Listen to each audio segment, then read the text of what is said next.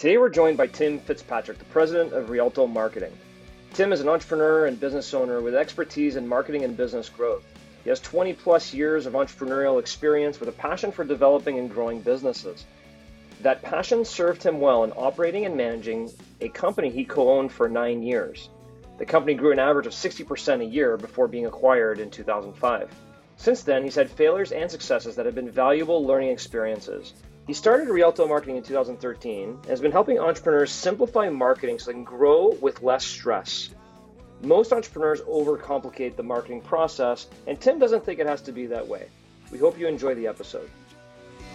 Welcome to the podcast, Tim. Excited to learn a little bit more about how you've been servicing businesses, helping small to medium-sized businesses come up with their simple plans like we talked about in our initial conversation. And maybe the best place to start, Tim, is just give us a little bit about your upbringing as an entrepreneur, how you became an entrepreneur first yourself, and then a little bit about your business today. Sure. So my path was not straight. They're supposed to be straight, right? I don't know. Yeah. Almost. It was a winding road. When I graduated from college, I had no idea what the hell I wanted to do. I ended up getting involved with a wholesale distribution company that I became a partner in. I managed that company on a day-to-day basis. And we grew about 60% a year for 9 years, and then we sold it in 2005. I worked for the company that bought us for another 3 years. Then I moved to Denver. I was in Northern California. I moved to Denver with the company in 2008. And in 2009, I got laid off. So, I had to figure out what the heck I was going to do. Yeah, there's a lot of people around that time frame, right? 2008, yes. 2009 crisis, right? Yeah. We got bought by a public company. They were managing their business based on the quarterly financials. So they cut 30% of the branch locations at that point. And I was a casualty of that, but they did me a favor. I wasn't happy at the time. I knew I needed to make a change. They just kind of forced my hand. So I took some time off, started thinking about what I wanted to do next. And I got involved in residential real estate as a realtor. Okay. Most people would say, oh my God, that was a horrible time, Tim. It was, but there's opportunity in every market. And so I was door knocking people that were in foreclosure, trying to help them sell their house before it went into foreclosure. So I was doing a lot of short sale business, working with the banks to get the bank to accept a sale on the property for less than what it was worth. I did not like it. I did it for about 3 years, and I just got to a point where I was like, man, I'm not enjoying this. And what's the point in owning my own business if I'm not loving what I'm doing? So I shifted again. I started thinking about what I loved about being in distribution, because I felt when I was doing that, I felt like I wasn't even working because I loved it so much. And so I started thinking about what did I like? What did I not like? And that's when I started looking at marketing and got involved in marketing. And what I'm doing today from a marketing standpoint is working with primarily service-based businesses, just helping them simplify marketing so that they can grow, eliminating a lot of that information overload and that overwhelm, because I think marketing can be simple. I just think it's very easy to overcomplicate it. So That's it in a nutshell. Well, that's great. I love the concept of, a lot of people, 2008, 2009 is no different than the dot-com crash, is no different than the COVID crisis, and people have to reinvent themselves. And I love the way that you reinvented yourself, but more specifically, I'm a big believer in that hedgehog concept of, where does success meet your passion and what you can be the best in the world at? And if you can find that Venn diagram right in that spot, that's your sweet spot. It looks like that's exactly what you found. It's not easy to get there. And I'll still tell you, it's not always perfect, but I think the better we get at identifying what our gifts are and how we can use our gifts and what we're doing, the better off we're going to be and the more we're going to enjoy it. Absolutely. Well, let's go right into those gifts, Tim. And I look forward to you sharing some of those gifts and examples of your work that you work with a lot of small and medium-sized businesses, helping them with their marketing strategies. And can you tell us a little bit more about your business today, who you're servicing, and what are some of the services you provide? And then we'll dive a little bit deeper into specific examples of how you can help entrepreneurs. Sure. So, like I mentioned before, service-based businesses, our ideal clients fall into a few different camps: coaches or consultants, professional service providers, so like CPAs, attorneys, those types of folks, and then home service companies, so contractors. those three is typically where it falls. Okay, great. And can you tell us a little bit about what you help those businesses with exactly? Yeah. So our tip of the spear, if you will, or what we lead with, because it's a differentiator, is our focus on getting those fundamentals in place first. I think so many people get tactical with their marketing. You know, I've got to have my website. I've got to have a Facebook page or a LinkedIn page or whatever that tactic may be. And they skip the fundamentals. But when you skip the fundamentals, you're building a house without a foundation. It's not going to work long term. You're going to waste time, you're going to waste money, and you're going to have to come back to those fundamentals. So we like to focus on the fundamentals first, then we can help implement and execute from a tactical standpoint. So whether that's, you know, your website, your social media, your content, your email marketing, we get involved in a number of different digital marketing services, and we can act as that outsourced marketing partner for the client. Because the other issue I see a lot of businesses dealing with marketing is the owner or somebody close to them may be managing multiple marketing providers. I've got a website person, I've got an SEO person, I got social over here. Well, they don't understand what the heck those people are supposed to be doing. And because they don't understand what they're doing, they're not managing them effectively, and their marketing becomes just completely disjointed. So I think you need to have somebody that's driving that, and we can act as that driver and that main point of contact. Okay. So to recap there, it seems like those are a couple of, you know, big nuggets that you say that small business owners, small medium-sized business owners kind of lack, you know, or are missing. One is they're too focused on the tactics versus what is the fundamental of what we're trying to achieve here. So for example, we need to have a website, but the website really isn't accomplishing the goal of the business. So the fundamentals versus tactics.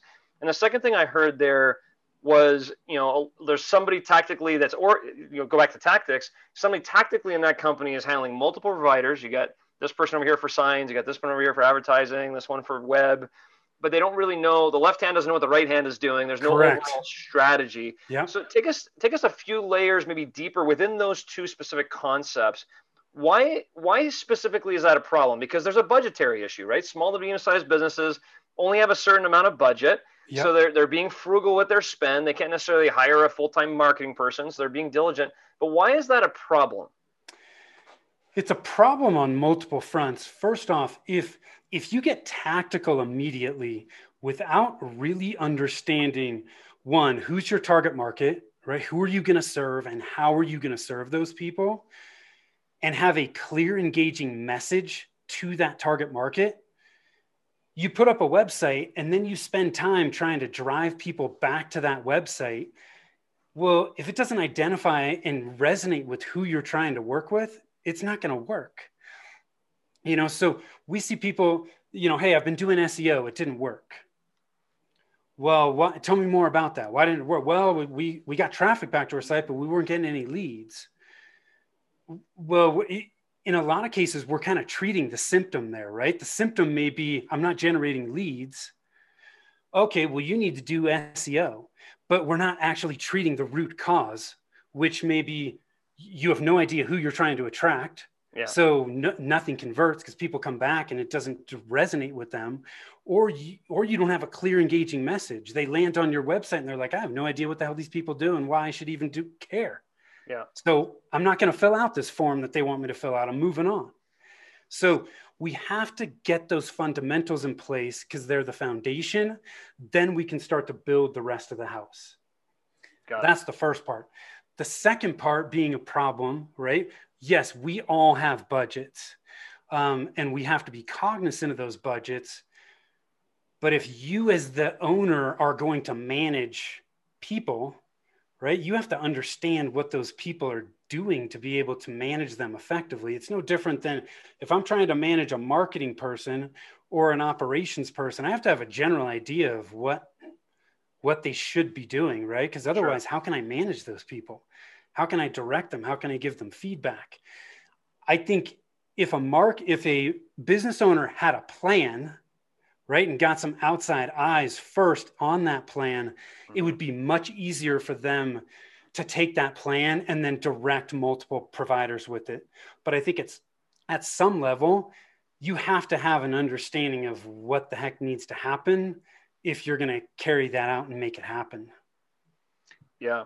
On your thought on focusing on the fundamentals first, I got a couple of notes from you. One is getting clear on who the target market is. That is something you'd consider a fundamental. Yes. And another fundamental is getting a clear, engaging message that'll resonate with that audience. Yep. What are other fundamentals that every business should get clear on? The other fundamental we look at from a marketing perspective, I call them the marketing strategy trilogy. You've got that target market, you've got that message. You have to have a plan. You have to have a plan of how you're going to get that message in front of that target market. To me, those are the fundamentals of marketing. If you get those in place, then you can start to build from there. And on the who's a target market, can you give us an example? And feel free to name names if you want to give them credit, sure, or if you want to conceal that. Can you give us an example of a company who you worked with, almost as like a case study, where we go, here's somebody who I worked with, here's what was going on, here's a difference I made, here's a clarity they got on the target market, here's a message that was developed as a result, and the plan that was created. Just kind of ground that theory a bit in a really solid example. So we give you some ideas there. So we recently worked with a CPA firm, and they were targeting, most small business owners. She had realized that, look, not all of these people, just because I work with small business owners doesn't mean that every small business owner is going to be a good fit for me. And she had been working with clients, she was running into issues where, she was having discovery calls with people and, they just weren't a good fit. They were really there to just get information. They weren't interested in working with her. So she was wasting time and money talking to people that really just weren't a good fit at all. And we started looking at, with existing businesses that have current and past customers, I like to start by having them ask themselves 3 questions. Who do you enjoy working with?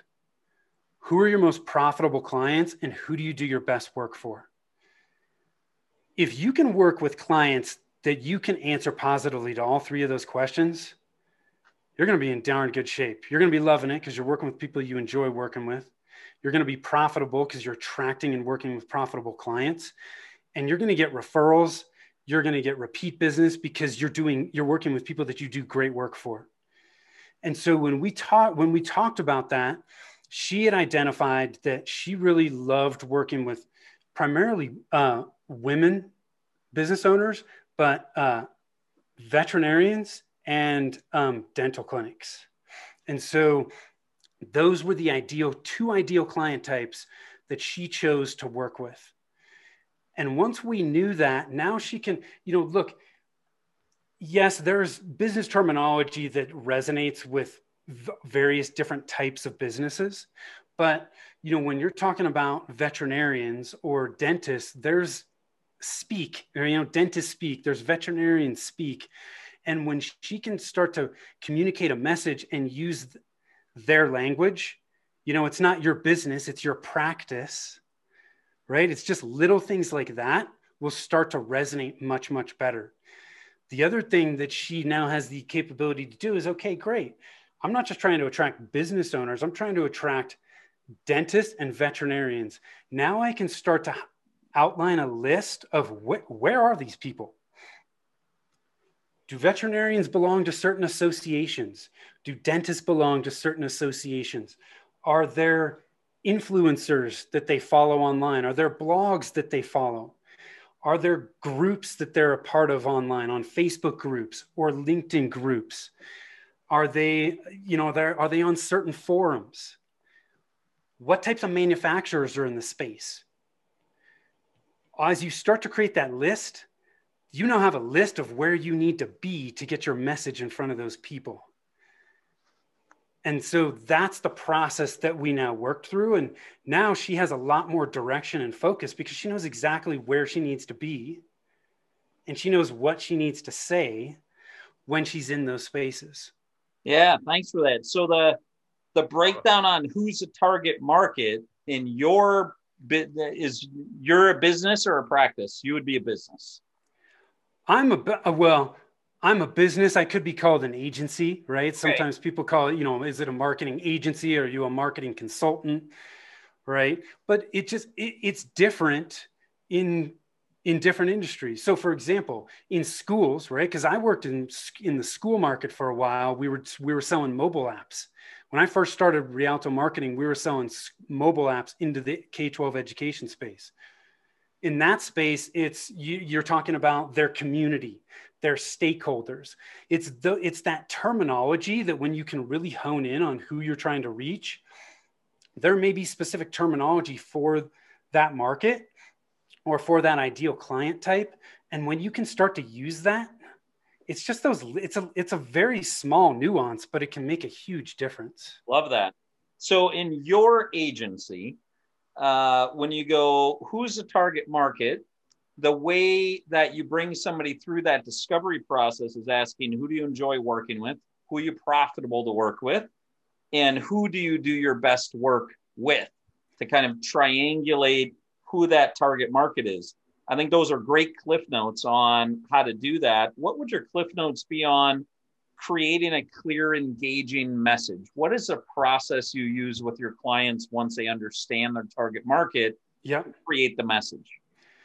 We use a storytelling framework, and Rich, I did not invent this.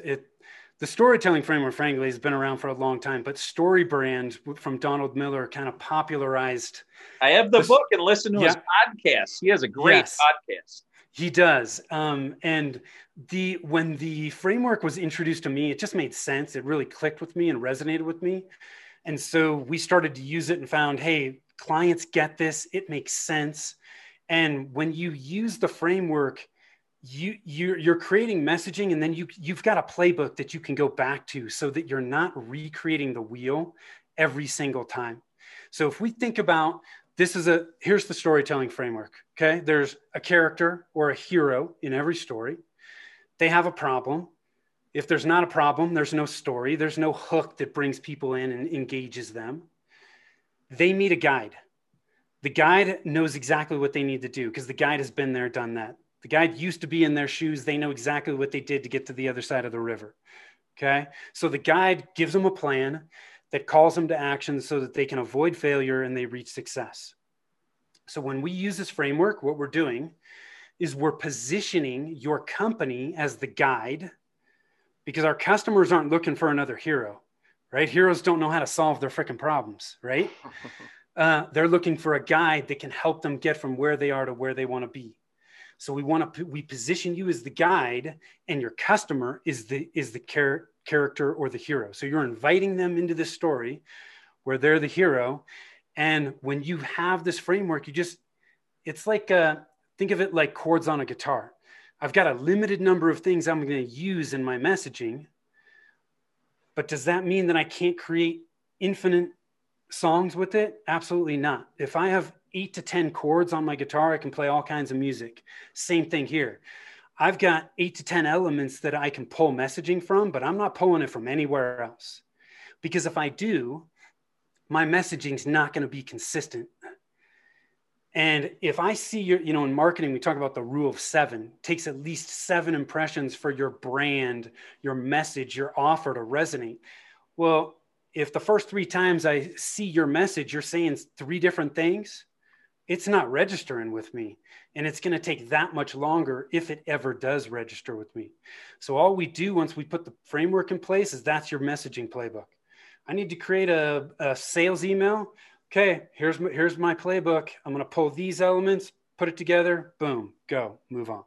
So correct me if I'm wrong. I want to recap what you just said, and then I want to recap where I believe most companies get it wrong. Yes. And how you correct it. So what you said is your company is positioned as the guide.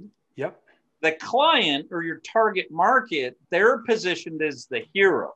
Yes. And where I believe, from my knowledge of StoryBrand, where most companies get it wrong is they position the company as the hero. And the problem is what the client has. And the guide is a solution they're selling. So it becomes this big solution-oriented selling feeling process. versus the way you described it, the customer's a hero. They see themselves in the story, and how if you go with that company, you're the one who wins. You solved that problem by going to this company. You're the hero, and they see themselves in that story. That's my understanding of it. Can you clean that up for myself and our listeners a bit on how companies get it wrong? Yeah. So I think one of the big ways companies get it wrong is they talk about themselves too much. Yes. When you talk about yourself too much, you're positioning yourself as the hero. Our customers don't care about us. They care about what we can do for them. So when you use the framework, it helps you communicate in such a way where you're communicating what you can do for them, the specific problem that they have, and how you can uniquely solve that problem. That's where the huge benefit is. So as you position yourself as the guide by building trust and credibility and showing empathy. Those are the characteristics of a guide. So it could just be something as simple as, we understand how overwhelming it is to battle information overload when it comes to your marketing, right? All I'm saying is, look, I know what it's like to be in your shoes. I've been there. And then from a trust and a credibility standpoint, it's, do I have testimonials? Do I have certifications, awards that I've won? Have I worked with high profile clients that you might recognize? Those are all little ways that we can just position ourselves as the guide. But do I need 10 testimonials on my website? No. If I have 2 or 3, that's more than enough. If I've got 3 or 4 logos of certifications that I have, cool, perfect. I just need a couple content blocks on my website with that information. That's enough to position me as the guide at this point. If they want more information further down the road, cool, they can get that. But we don't need to talk about ourselves. We need to talk about how we can help our clients solve the problem that they have. That's the big mistake people make. The other big mistake people make is they make it too difficult to understand what you actually do. They're not clear. They try to get clever. And when we get clever, we make people think too much. And we have short attention spans. We're short on time. If I land on the top part of your website and I can't understand quickly what you do and how I might benefit by working with you, and maybe the next step that I need to take, I'm gone. I'm moving to the next website in the search results. Yeah. So those are the 2 big mistakes people make. And that's how the framework really, really helps eliminate it. Yeah. It's interesting when you say that, it reminds me of when you think about attention span. I don't know if you guys have been on YouTube recently, but when an ad runs on YouTube, it runs for 5 seconds before you can skip it, right? Yes. Yeah, 5 seconds. Yes, to engage the audience to listen to it a little bit more, or you're skipping. And It's amazing how, what used to be 30 seconds to get your message across has to be that simple, that much more simple. I love this fundamentals trilogy of clear on target market, message, and plan. And, when you were talking about the target market and Rich went through with you, I had heard a quote today, as a matter of fact. I read it, excuse me. And I can't say exactly who it was from, but the quote was, and it stuck in my head, the riches are in the niches. Yeah. and I don't know, again, who said it, but you brought it right back to that, because it's very easy to say my target audience is everybody in this demographic that, has a business. But then you spend your marketing dollars chasing them. And if I got a little technical with my, pea-brain marketing knowledge, it's like, your Google AdWords are costing you too much money. You're wasting money by chasing the masses versus your target marketing and going into the right Facebook groups or Instagram groups or LinkedIn groups, where we're targeting the veterinarians that have businesses for your CPA firm. So I really love that niche approach, because way too often when you ask somebody, what's your target market, they'll say, well, anybody in, this state that has this demographic. And I work with small business owners, or I work with entrepreneurs, right? It's too broad.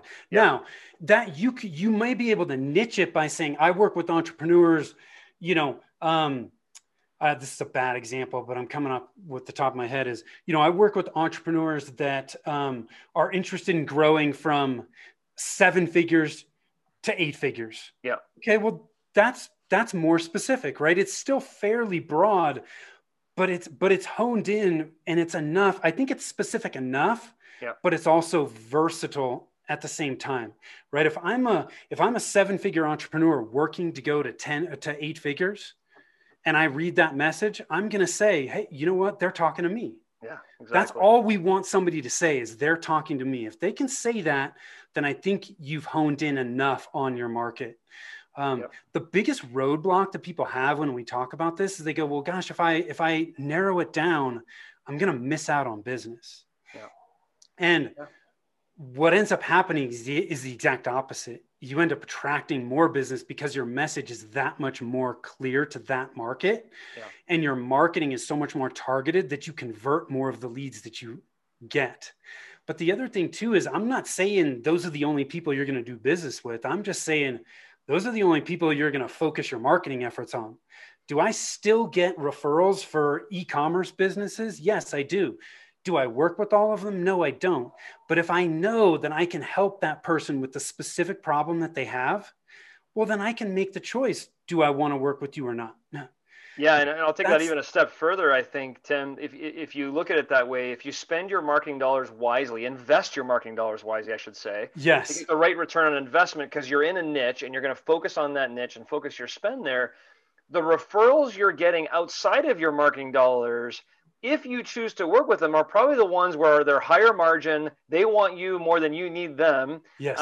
And you create a nice setup there. And I do love, again, that we just talked about the target market again. I love what you and Rich went back and forth there on messaging. I think, Rich, the way you articulated your understanding of it was fantastic to help me kind of wrap my head around it as well. I think it was very well message there. And I love the way you talk about the guide or the company. You have to have that empathy. You got to be able to have a clear, quick message of empathy to solve the problem. I love that.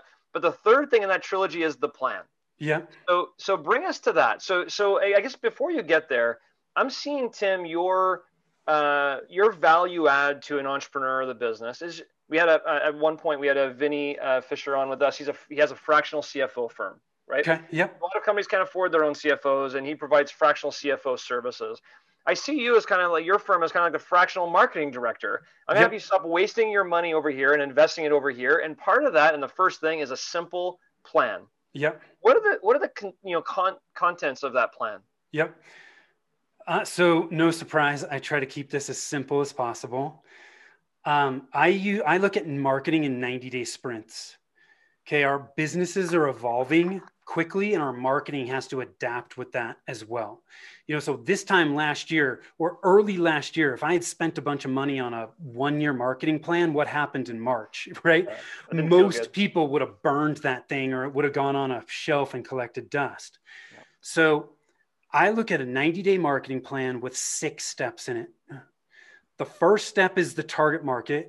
So at the very least, I want you to have a paragraph for each of your ideal client types. Who are they? What are the results they're looking for? You should not have more than 3 ideal client types, I don't think. If you have more than that, it can start to get pretty diluted. But at a minimum, I want a paragraph in there.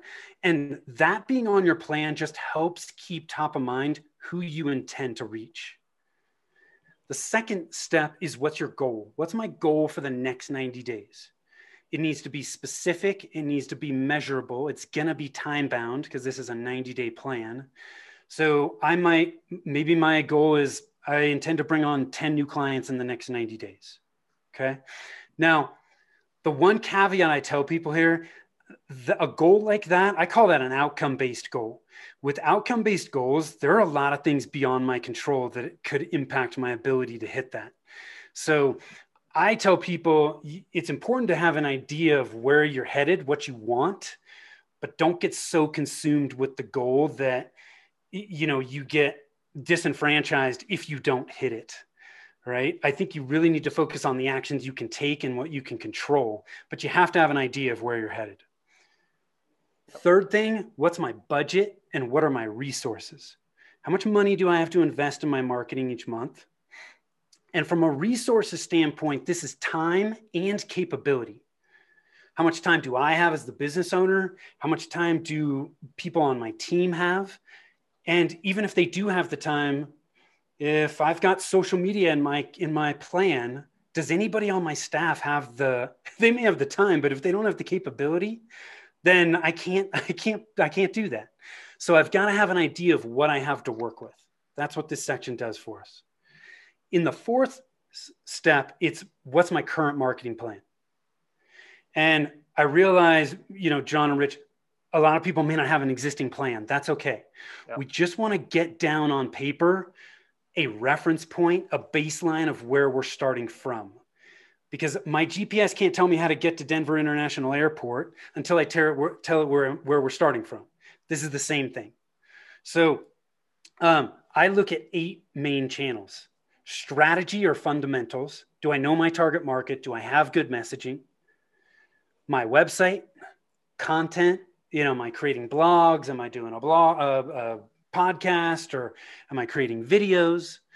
Search engine optimization, social media, email marketing, paid advertising, so Google ads or Facebook ads, and then offline marketing. Am I referral partners, speaking, direct mail? Any tactic is going to fall into one of those channels. So all I want you to do in this 4th step is just write down, what have I done? What do I continue to do in each of those channels? And by the way, don't feel like you have to be in every channel. You do not have to be in every single one of these channels to have a wildly successful business. Tim, let me recap those 8 channels real quick before you go to step 5. It was strategy and fundamentals. Yep. Website, content, SEO, social, email, paid ads, and offline. Yep, you got it. Beautiful. And go ahead. What's step 5 and 6 there? Step 5 is my next 90 days in those channels. What am I going to do? What am I going to execute on in the next 90 days in each of those channels? Now, depending on what your budget and your resources are and where you're starting from, you may only focus on 1 or 2 elements within a given channel. It really just depends on where you're at. But all we're doing here is highlighting, what are my marching orders for the next 90 days? This helps eliminate that distraction so that next week, when John comes across and says, oh my God, Tim, you got to be on TikTok, or you need to be on Clubhouse, I can go, hey, John, thank you. It sounds like a great idea. I'm going to put it on my list over here, but I can't even think about that until I'm done executing what I need to in the next 90 days. Now, if you finish, right, and you're done executing and you got time, well, then you can take on more stuff. But if you don't have a plan, everything looks like an opportunity. But when you have a plan in place, it gives you that discipline to be able to go, you know what? It's not on my list. No, I'm not going to do that. I need to execute. I chose these for a reason, and I need to follow this through and do it. So that's what we're doing in the 5th step. What am I going to focus on for the next 90 days? And then the 6th step is, what metrics am I going to track? The metrics help you identify whether the actions you're taking are having an impact or not. Now, in marketing, there's all kinds of vanity metrics that don't mean a damn thing. How many followers do I have on Facebook? How many people are on my email list? How many, visitors are coming to my website? To me, none of that stuff matters if you're not generating leads and converting those leads to customers. So I would recommend that you keep this as simple as possible. I was a math major. Okay, I can dig into the weeds on the analytics. But most people don't need that. You need to identify those handful of metrics that really make a difference. And then from there, if you want to get more advanced and sophisticated, you certainly can. But honestly, most people have no idea how many leads they're generating and how many of those leads they convert to customers. If you know just that, how empowering that is. If you can say to somebody, yeah, if for every 3 leads I generate, I get 1 customer. Well, now if I know that I've got to, hit a certain revenue goal, or I want to bring on a certain number of customers, I know exactly how many leads I need to generate. Yep. That's super empowering, and most people don't even know that. Yeah, I tell you, Rich, that I'm sure this connects with you, and I'm sure, I think Rich and I kind of grew up in the environment that you can't improve what you can't measure, right? Or don't measure. Yes.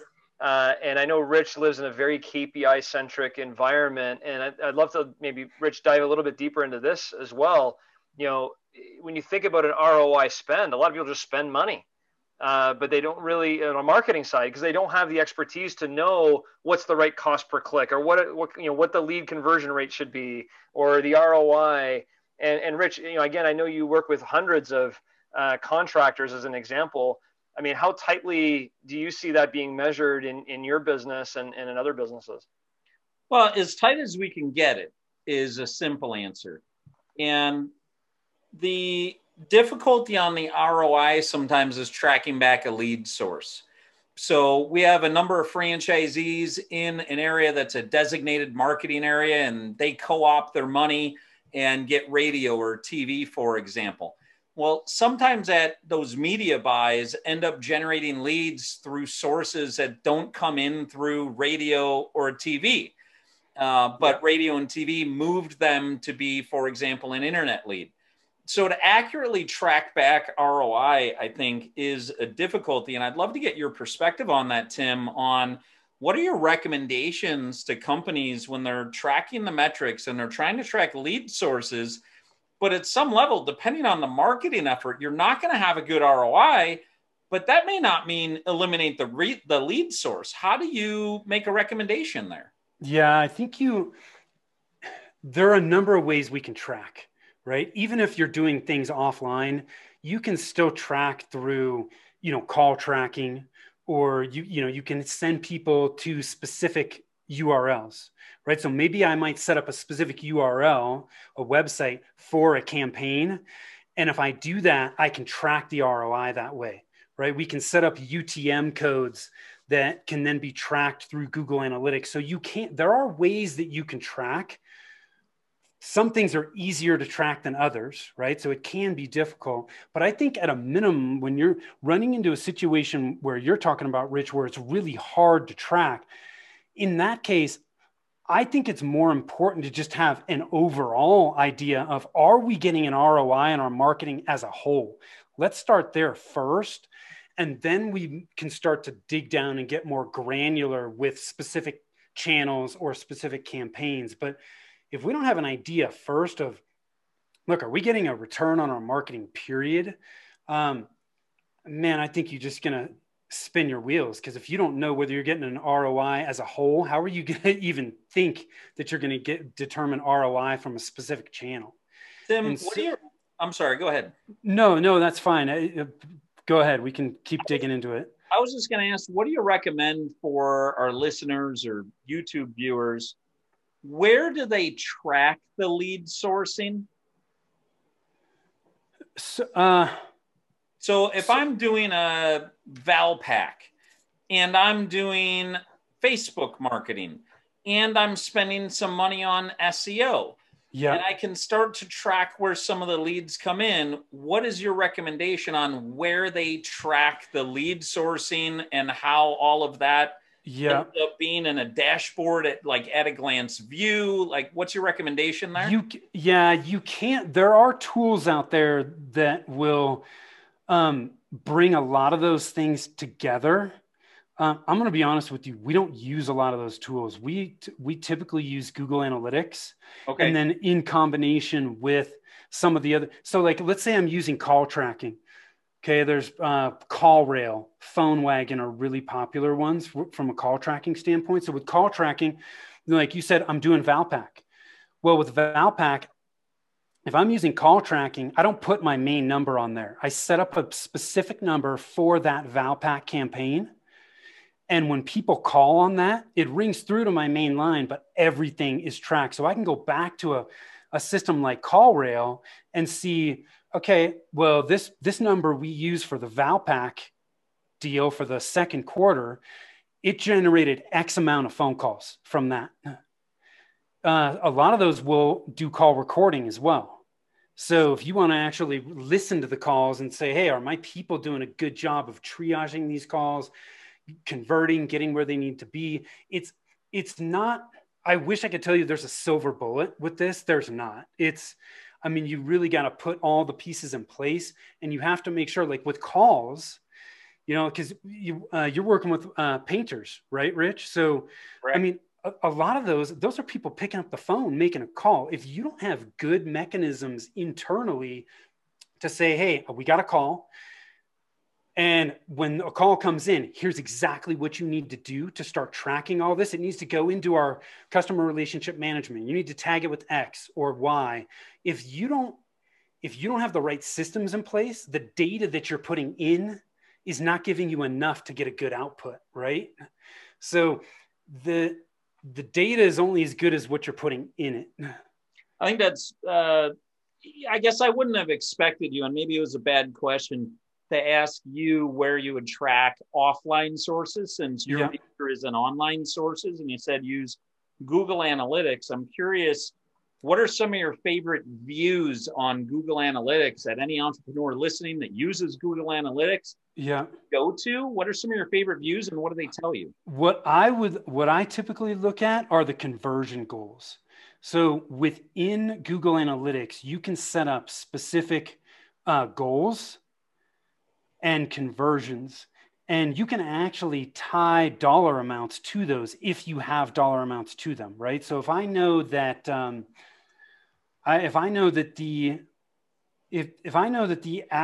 lifetime value of a client is, let's just say it's $5,000, okay, and I know that it takes X amount of calls to get a client, I can attach a value when somebody signs up for a discovery call, let's say. Well, now I can say, hey, Google, when somebody signs up for a discovery call, I want you to track that as the conversion, and here's the dollar amount to it. Now I can look at my Google Analytics each month and break it down to weeks or days or months or whatever it is and go, we generated X amount of conversions off from our site from this specific element. The other thing that I like to look at is where we're getting traffic from on our site. So if we're doing social media, is that social media actually driving people back to our site? And are those visits converting? So I think it's really important to set up those goals so that you know, what are people reaching what you want them to do on your site? And if you do that, you can then start to track it back to the sources where it's coming from. Those are two of the best places to start. Yeah, thank you. I wrote down a quote you had when you were talking about step 5. With no plan, everything looks like an opportunity. Yeah. I really believe that, and I love that. And it's like, you have a plan when you know what you should say no to. Yeah. And it's not like if you're saying yes to everything, you don't actually have a plan. Right. Yes. But there's this other side of that coin that says you also don't want to miss an opportunity. Yeah. You don't want to be so rigid to your plan. What's your recommendation to entrepreneurs on where that line is of, I'm clear on what I'm saying no to, this is my plan, I'm going to do it, but how do you evaluate an opportunity you weren't planning on that you may not want to pass up? Yeah. Anytime you say yes to something, you're going to have to say no to something else.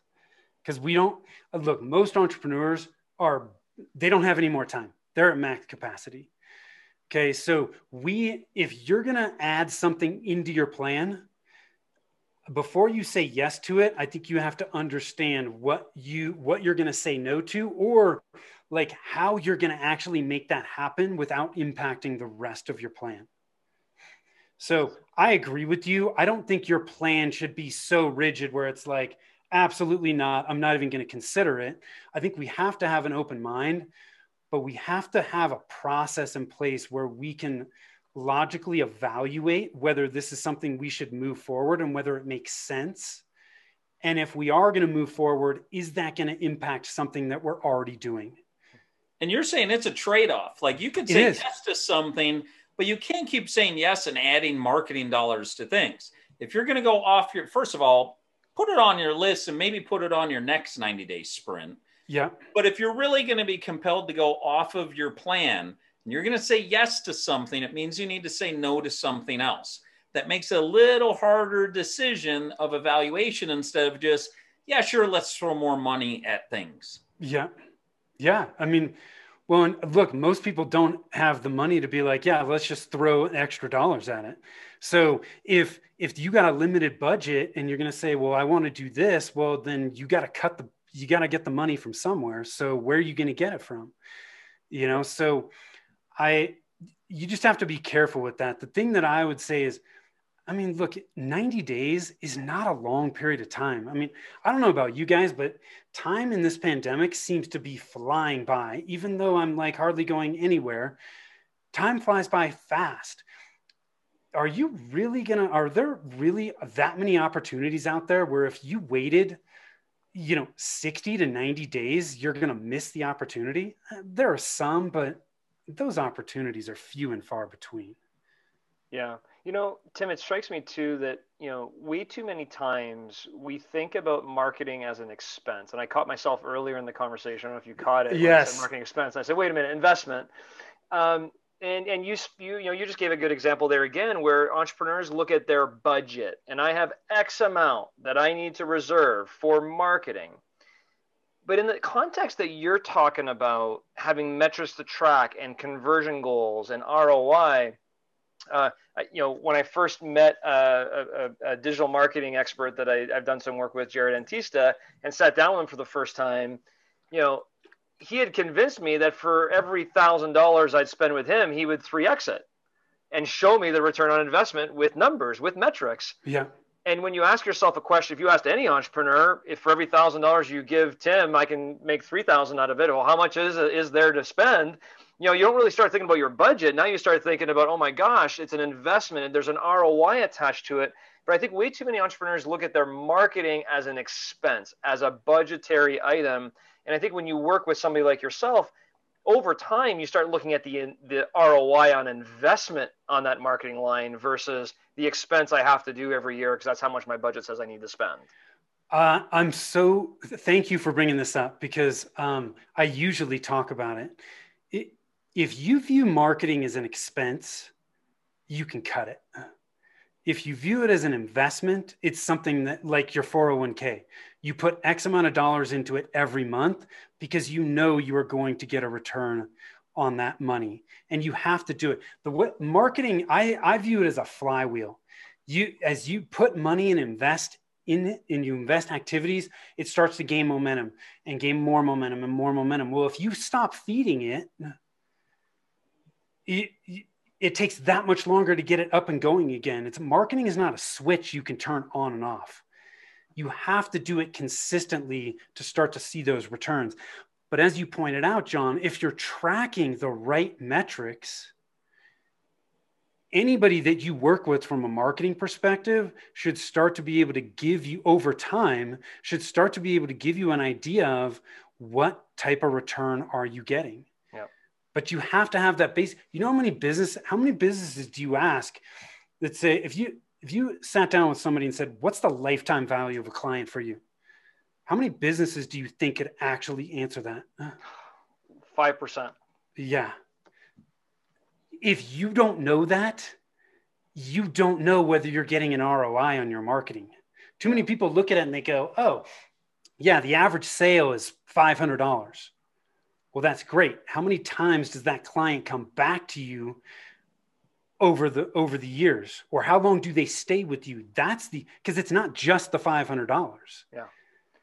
You got to know the whole picture. You gave a great example to that when you're giving the conversion goals. And I love the way you looked at it, which is, if it takes you 10 calls to make a sale or 10 lead forms to make a sale, and every sale is worth $5,000, then that lead is worth how much? 500 X amount. Yeah.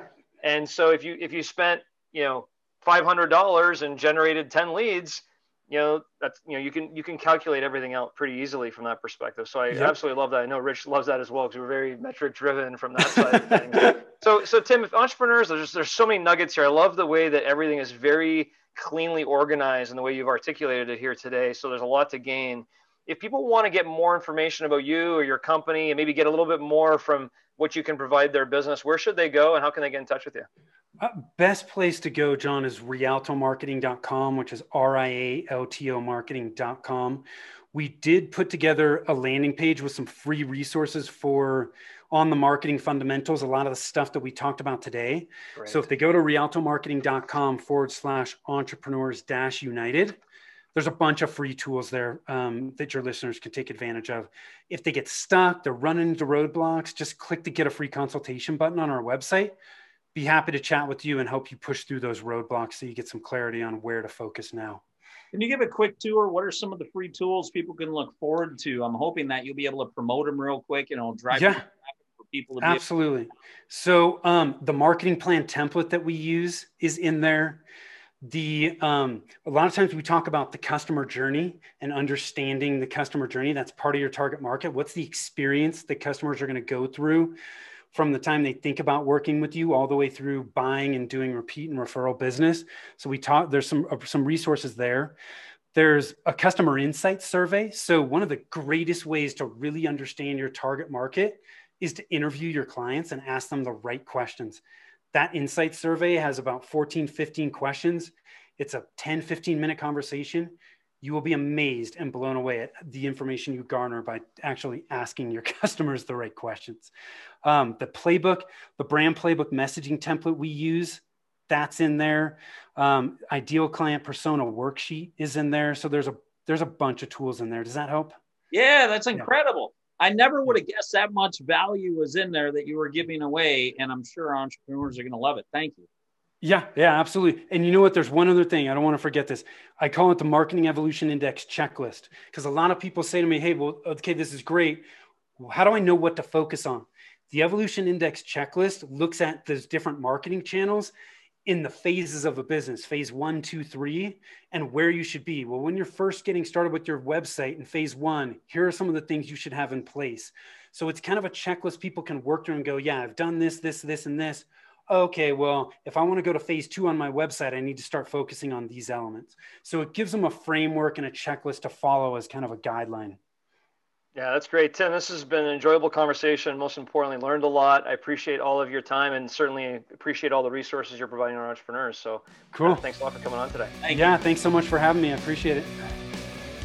Please stay with us for a few more minutes while Rich and I break down the podcast. Rich, got a ton out of this conversation here today. I mean, certainly I love the way that Tim was very concise and how he organized the information for entrepreneurs and how generous he is with the resources he's providing us.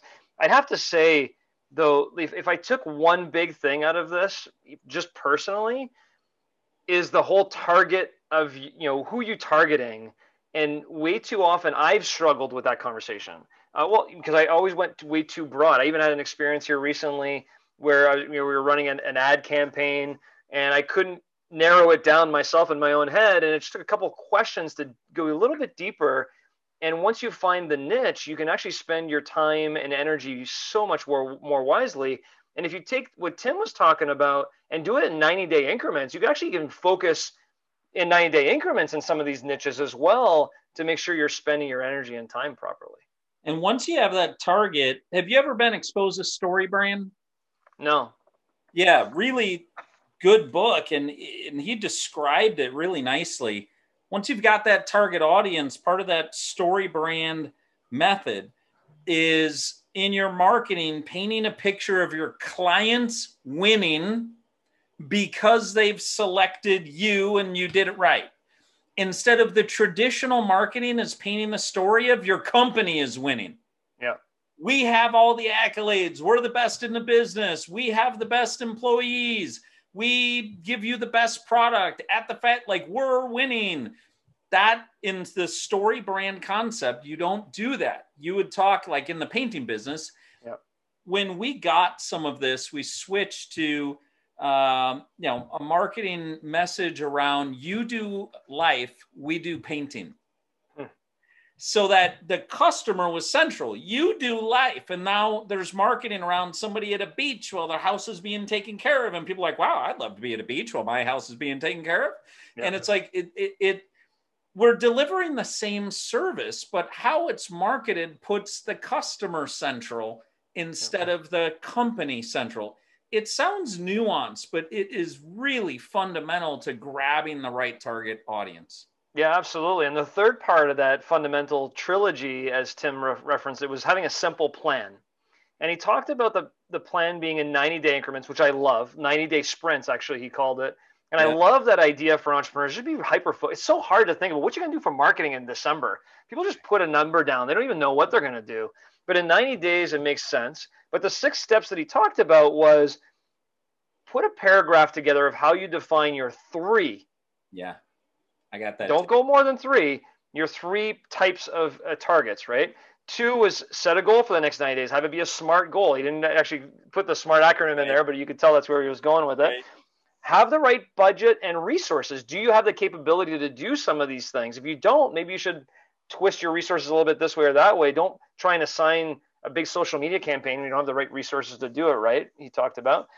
Look at your current marketing plan. He went through those 8 categories. What are you going to do in the next 90 days in those 8 categories? And then what are the metrics to track? So I just wanted to recap that because we didn't recap it during the episode. And I love the fact that he actually has that plan on the link that he shared with us for our guests. So I'm going to go catch that and make sure that matches my notes as well. Yeah. And when I asked him the follow-up question on where does flexibility kind of meet rigidity of being on your plan, I really liked his answer. If you're going to go off plan and you're going to say yes to something that wasn't on the plan, what are you going to say no to that's on the plan? And, I know it's a little bit divergent. We don't need to get into a whole time management conversation, but it did make me think of schedule-wise. When you say yes to certain appointments, you're saying no to spending your time in other appointments and focus areas. Like, not only is that a marketing principle, I mean, that's a pretty good life principle. When you say yes to some things, you need to say no. And if you're not aware you're saying no, you still are. You're saying no to other things when you say yes to some. Yeah, exactly. Again, to your point, I don't want to go too deep into this, but that's the one thing. Is this one thing you're going to do going to help you accomplish your objective for the day, for the week, for the month, for the year? If not, you shouldn't be doing it. But I love the way you both had quotes on this that resonate with me. He said, when you don't have a plan, everything looks like an opportunity, which is absolutely true. And the other one is, you have a plan when you know what to say no to. Yes. And I could say, certainly as an entrepreneur myself, sometimes we deal with the shiny object syndrome. This looks great. Let's go.